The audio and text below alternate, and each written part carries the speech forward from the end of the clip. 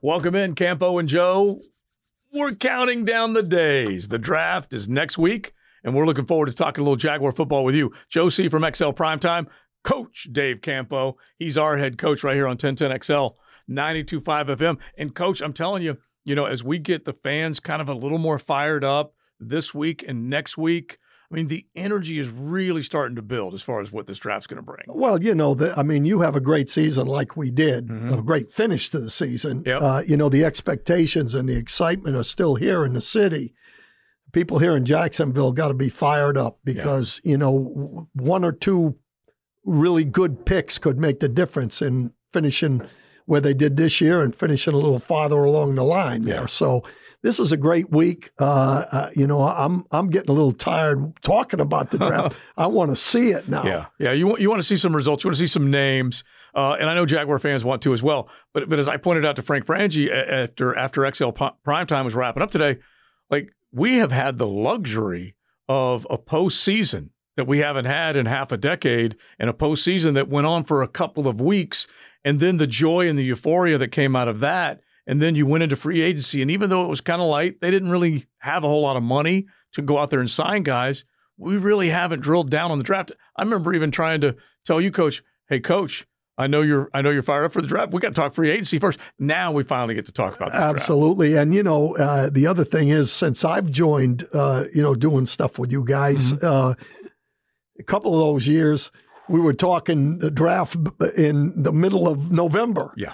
So, this is great because it's shorter off season. Yeah. When you're winning, it just goes faster. Yeah. Because if you think about it, Jaguars postseason, then basically the championship game, the Super Bowl, combine, free agency, and then boom, here we are. Like that is quick. Now, the things that we got to get into today, like before we get to the quarterback talk, let's just bring up Chad Muma, who we had on XL Primetime earlier today. If anybody wants to check it out, you can go to 1010XL.com, click on the on-demand, and listen to it. And I think more than anything else, it was cool that Chad Muma, he may not have been the best player. He may not have even been a signature player last year. But you know what he did signal, Coach? He was part of that change between Trevor Lawrence developing into a star quarterback, all these pieces coming together, fighting through an 0 for October. And he talked about the growth that he went through and this team, what they went through. Well, first of all, I listened to the show, and the comment that you guys made afterwards was, listening to him, if everybody has that mentality that he has, you made the comment that he might be developing into a leader. Well, there could be a lot of leaders in that locker room, and that's where the culture changes occurred. I think, they brought in smart, solid, good character people that played to their ability level. And that's how they got where they did in the second half of the season, because they could have folded early. Which other teams have done here with the Jaguars. And you're talking about guys that not just show up and be accountable, they put in work and they get results. And it's key that Muma, Devin Lloyd, Trayvon Walker, we can go down the line with guys that had limited experience last year that were hurled into some important roles. This year, and I made the point to Chad, this year, the players and Mike Caldwell as a second-year coordinator, they all can turn a big corner. Absolutely. And, again, that's the excitement part of it, is that not only are we going to help ourselves, hopefully, in the draft, but we've already helped ourselves in free agency. You can say whatever you want with Ridley. Yeah. I watched one of Ridley's workouts, and he's the real deal. Yeah. And now you've got young guys in this program that have ability that are going to get better. And with the coaching staff they have, I think they've got a really good coaching staff. I really enjoyed watching them last year in training camp. Looking forward to these OTAs when we can get out there. But they do a good job of coaching, and that's going to be a plus for sure. You're going to see improvement with them alone, not the guys that we bring in. It really is true, because they only lost a couple of guys. And so keeping that core together, and then all of them feeling and tasting the success last year and trying to add to it this year is only going to be a plus.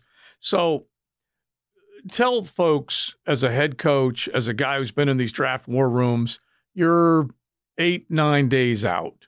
what are you really starting to drill down on now, solidifying the plan for the draft? Well, this week they're finishing up any studies that they've been doing. Mm-hmm. And, they get together and they go through every player.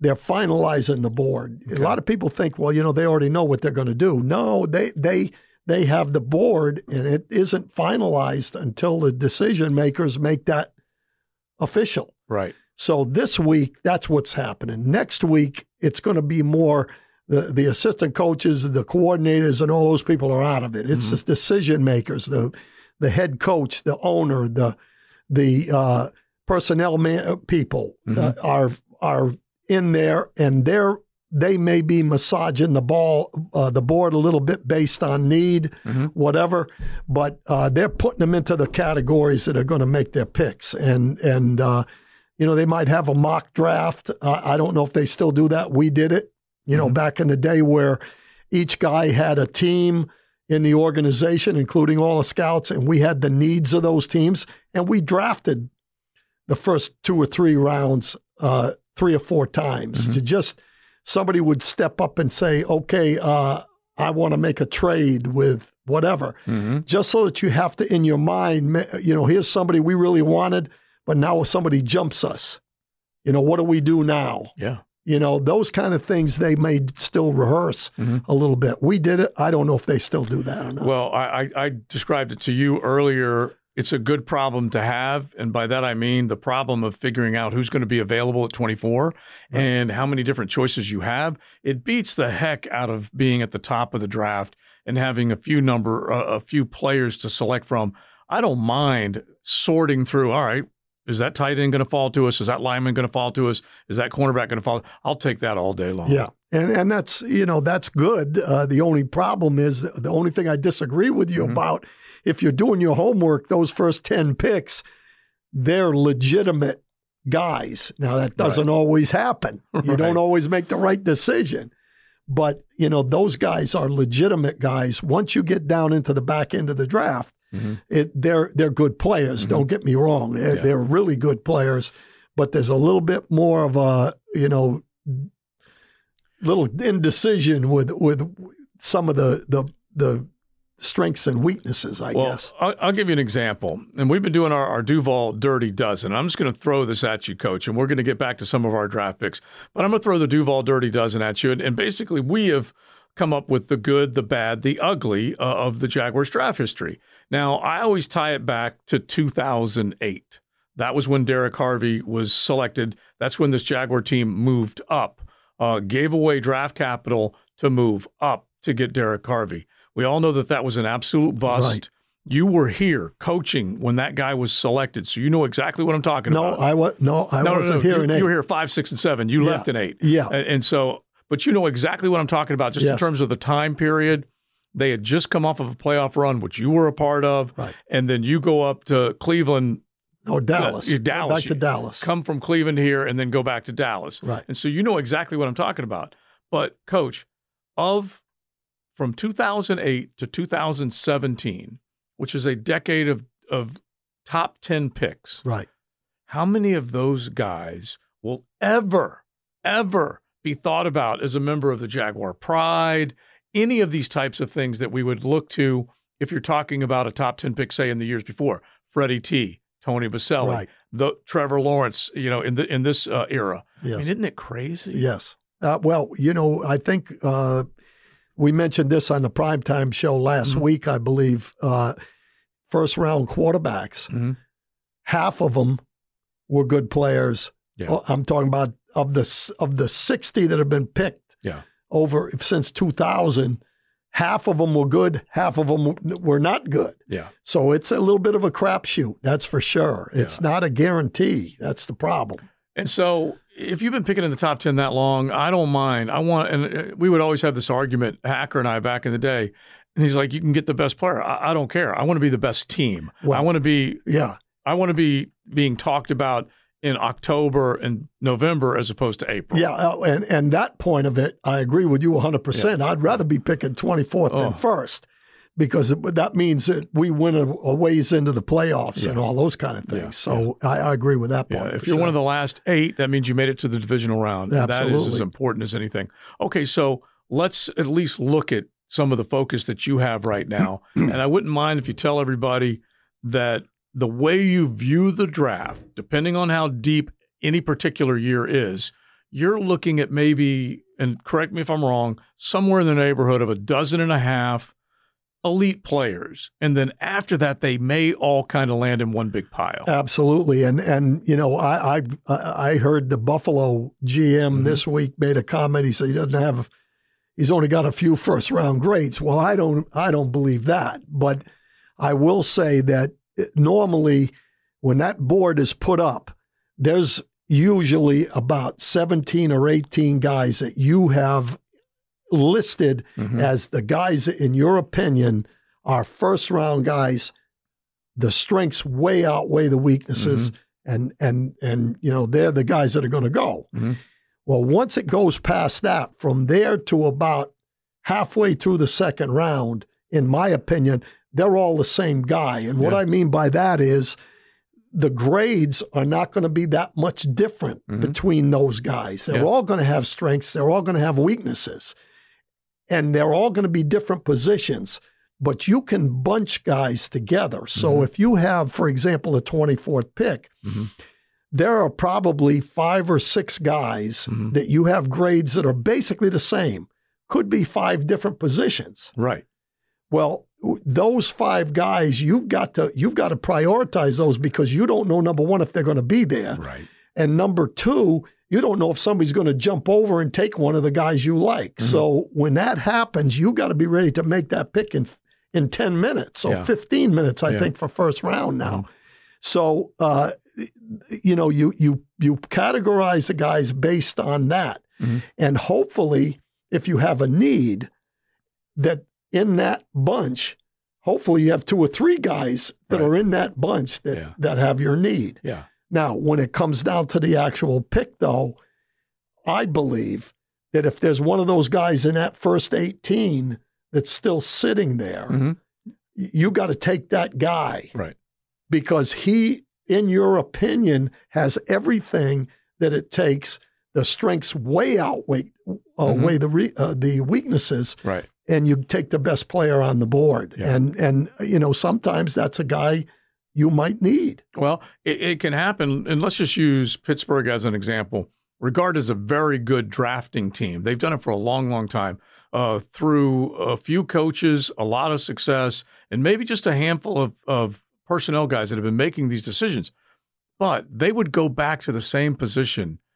It seemed like year after year after year. And you're like, wait a minute. They just went defensive tackle last year. Why are they going defense? Because they knew that was the best player available. And that's kind of what they did with Lloyd and Muma this year. That's why I think they've got the right approach. They took the best available with Muma. I mean, they didn't need to take Muma, but they took the best available at that position. And I think that's the way you have to go. And part of that, it should get better. For example, one of the great things about Pittsburgh is they've had very few coaches. Yeah. So, you know, they have they know what they want their team to look like. Right. They know, you know, the type of guys they want. Yeah. And that's what it appears to me that Doug Peterson has. Yeah. The personality and the playbook from one guy if it's consistent, it can pay off. Absolutely. Because, you know, those are the kind of guys you get. Yeah. I've said before that the one thing about Jimmy Johnson that I have utmost respect for, he always took smart guys because he felt that those guys will learn. And if you're teaching them, they're going to get better. And that's, you know, kind of the character and smart guys that, you know, that's kind of the kind of guys you're looking for. Yeah. And you're hoping that the Mumas, the Devin Lloyds, Trayvon Walkers, because those were very important first night picks into the second night with Muma, then Luke Fortner also on Friday night. I mean, those are really important picks that you better get right. All right, so with the theory that Coach laid out, let's just say it's 12. After that, you got a big pile to choose from. As we sit here, 8-9 days out, the most important and pressing needs and match it up with the most attractive targets that are out there in the first round. It's not easy to do this. No. And we're just guessing. And I kind of read to you guys the guys that I would like. Yeah, and there's a bunch of them, but there's nothing but that's wrong with not the issue is, what position if one of those guys you really like is at that position, who do you take at 24? And my feeling is, first of all, we need to get better on defense. Mm-hmm. There's no question about that in my mind. But it's very difficult to get the big lineman unless you're in the right position. If a lineman is there, I'm talking about offensive line, tackle. If there's a tackle there at number 24 that you have graded very high, you're hopeful that one of those guys falls to that position. And the guy that I'm looking at is Harrison. Mm-hmm. I think he's going to be there. Harrison, the offensive tackle from I've just lost my from Oklahoma. Mm-hmm. There are you got Paris Johnson, you got Skoronski from Northwestern, you got Jones from Georgia, Brod Jones. Right. You got and my next guy is Harrison, and Harrison may be the guy that's there. Now, Mel Kiper and Todd McShay threw out a recent mock. This came out a little earlier today, and they basically went through the first 3 rounds, and they went pick for pick. They just kept swapping it out. Right. Bryce Young has now moved to the top of the draft. We'll throw a little thought at you about him coming up here in just a second. But just to kind of give you where they were today, this is always changing. But let's just go from 21 on. Jordan Addison, wide receiver out of Southern Cal. And this kind of speaks to what Coach is saying, that there's a big pile, and I'm just going to give him a grade of 6.71. Is that okay? Yeah. 6.71. They're all right there. Right. And there's very little separating them. So Jordan Addison comes off the board. He goes to the Chargers. The Ravens take Emmanuel Forbes, which is one of the guys that Coach likes out of Mississippi State. Next guy, Joey Porter Jr., another cornerback from Penn State. So you're like, holy smokes, they're coming off the board. This is McShay picking Michael Mayer, tight end out of Notre Dame. Now, I'm not even saying that we're on opposite sides of this argument, but I know that's a need. And if he is the highest graded player, even though you still may need a lineman and a cornerback, don't you got to be thinking about that a little bit? If his grade is the same as a bunch of other people, then you take the need. Okay. But if his grade is higher than a bunch of those people that you have there, then you have to take the tight end. And the great thing about that is a need for us, in my opinion. Yeah. But it's not, to me, the O-line, pass rusher, cornerback outweighs that pick unless he's at number 15 on your board and you're at 24. Yeah, and that's really the way to look at it. If Michael Mayer, as you view it, and this may not be right, but as you view it, if he's the 15th best player on your board and you're picking 9 spots after that, and you've got a big pile of all these other guys that you kind of have rated a little bit lower than him, and by the way, the tight end room is a one-man room. That's what I'm calling it. It's a one-man room, man on an island, Evan Ingram, and you haven't even signed him yet. Right. And so it's an empty room right now. Right. So you need to think about that. Now, let me give you this other half of this and tell me whether you'd go, wait a minute. I'm not doing that. Deonte Banks is still sitting there. Okay, the cornerback out of Maryland is still sitting there. Quentin Johnson, wide receiver, maybe not the most pressing need, but just Deonte Banks versus Michael Mayer. Oh, I'm taking Banks. Yeah. Yeah, because I'm taking Banks if Mayer is in that pile. Okay. I'm taking the best, the guy that helps us the most this year. Okay. I'm taking if the grades are close. If I've got a cluster of 5 or 6 guys that the grades are close for that position, and one of the guys that I've graded that from a need standpoint, I'm taking need then. Right. The only time I'm going best on the board is if all the other, everybody's gone, and I still got a guy sitting up there. And I get down to 24 and he's still sitting there. Yeah. I'm taking him. Right. Because I'm going with my board. Obviously, other people have not seen the same thing in the guy. Right. But I'm taking the guy that I've graded, our people have graded in that position on the board. Now, the next round, McShay picks Riley Moss, the cornerback out of Iowa. Now, we can all sit here and agree that they need to create more pass rush, need to cover better. They may need to have an answer at the nickel position and how to defend a tight end named Travis Kelce. And they could certainly use a tight end to do what Doug wants to do, which is 2 tight end system. Right. So they're all there. You like Riley Moss with that second round pick? I would think that there would be another corner there better than Riley Moss, to be honest with you. Mm-hmm. And I think it's a deep corner draft. Yeah. What I would consider doing there is, and again, this is all speculation because we don't know where anybody's graded, on the deal. But I would consider there's going to be a bunch of corners that are going to go 31, 32. Well, let's go second round, 32, 33, 34, 40 and before they get to us. Jacksonville doesn't pick till 56. Right. So to me, those corners probably go down into close to where we are. Okay. If I had to move a little bit to get them, I would move a little bit to get one if they're there. So, and I'm just throwing thoughts at you to get your reaction. Right now, this team, you're the head coach, and you're not necessarily calling all the shots. You got Balky back there going, I'll leave that up to coach. But would you be more inclined to make a move and give up draft capital in the second round, which is not as expensive, versus making a move in the first round? Correct. Okay. Absolutely. And not hit the panic button. Absolutely. Unless there was somebody up there that you're absolutely convinced he's going to go before you do. Right. Right. And not only that, you have to be able to move. Mm-hmm. You don't automatically, well, I want to go from 24 to 21. Yeah. Well, the guy at 21 has got to agree with you. Exactly. He wants to move. Yeah. I think we have, the good thing is having the 2 fourth-round picks. Mm-hmm. I think moving to the second round at least it's a little draft is a little easier. And that does make sense. Yeah. So I'm asking you that because I'm thinking that, and I'm thinking if there is going to be a move, that would make sense. A good target area to give up some draft capital in the 4th round and make a move in the 2nd round. Right. And I agree with that. I think in the 1st round, you would prioritize guys and you would say, okay, that's one of the things you're doing in this last week of meetings, the decision makers. Right. One of the things you do is you do an exercise. You go, okay, we're at 24. What happens if Carter's there at 20?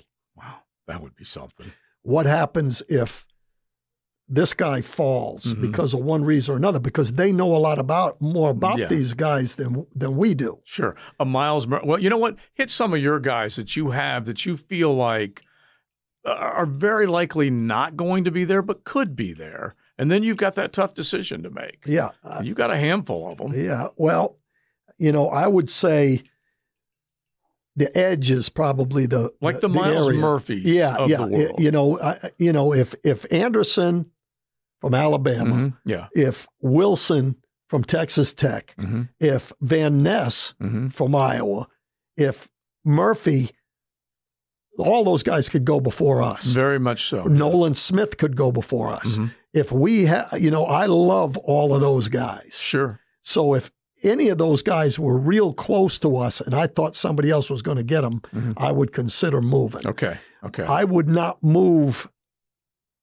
I don't think there's any other position that I would say that I'm going to jump up to get somebody. Okay, but Lucas Van Ness, you kind of like. Yeah, I like Van Ness. Yeah, okay. And then there's another guy in there, McDonald, that I don't even have written here. It's Will McDonald, right? Yeah. Yeah, and it's funny because people are kind of up and down on this guy, right. But long arms, they think potential. Good athlete, can run. And so he might be one that if he falls to you, then you're going to have to make a tough decision. Yeah, correct. He'd be in a pile, though. Right. He's not one of those guys that's up there where you say, you're going to make, is this guy dropping? Is this guy dropping? He's not dropping. He's going to be in that pile. He's going to be in that pile at 24, in my opinion. Yeah. All right. So before we get out of here, let's hit the top of the draft real quick because Jacksonville's not picking at the top and Jacksonville doesn't have to worry about a quarterback. So, thank goodness. Yeah. We're in a good spot right now in Duval. But Bryce Young, the news came out yesterday that he canceled all of his other visits, pre-draft visits, None. He is now the betting favorite to be number 1 overall and go to Carolina. Now the news comes out before we started doing our podcast that Will Levis, according to Vegas, and Vegas is pretty good this way, that this Caesar Sportsbook has moved him up as the next betting favorite quarterback to go off the board. Do you think he goes number 2 to the Houston Texans? That would be something. Yeah. To be honest with you, I hadn't looked at Levis as much as I did those other top guys because, I felt that there were some weaknesses there.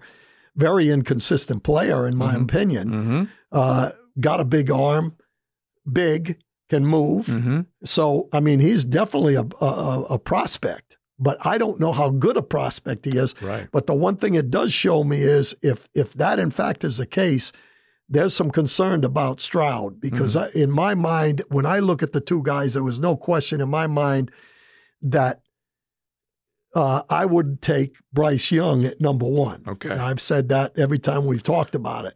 The thing about Stroud is that Ohio State quarterback thing could factor in, but I don't know. There's something they don't like about him. Yeah, and inconsistency is one of it. Yeah, he had one great game against Georgia. That's it. And he moved well in that game. Was a good decision maker. But then, if you say to yourself, why did he have or you say to yourself, he had a great game against Georgia.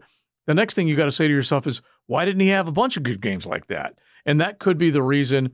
He's not the most mobile guy. Right. He does have the size. He can move, but he doesn't do it all the time. And a fairly good passer, but they just may have knocks on him. And, to your point, and a lot of people have felt this way, the Buckeyes play a Big Ten schedule, and they out-recruit, by and large, everybody, right? Not named Michigan, and now more recently not named Penn State. But everybody else, they are head and shoulders a deeper roster and a more talented roster. And so maybe that is why the quarterback shines. Well, and I think Levis, from what I've seen, can move. Yeah. For definitely. A big guy. Yeah. Anthony Richardson can definitely move. Yep. Bryce Young can move. Oh, yeah.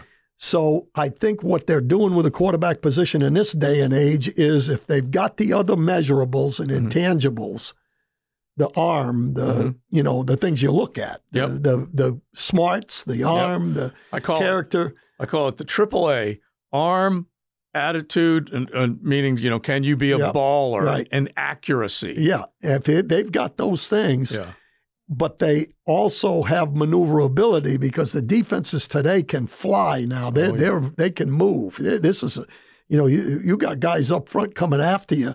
You've got to have a little bit of mobility. That's maybe why Levis moves up ahead of Stroud. Yeah, we'll find out. That would be some kind of get if Will Levis moves up. The meteoric rise that we've seen from Anthony Richardson, we'll find out if it's real or not, coming up next Thursday night. Absolutely. All right, Coach, we are out. Campo and Joe, always appreciate you all tuning in, finding us wherever we are at.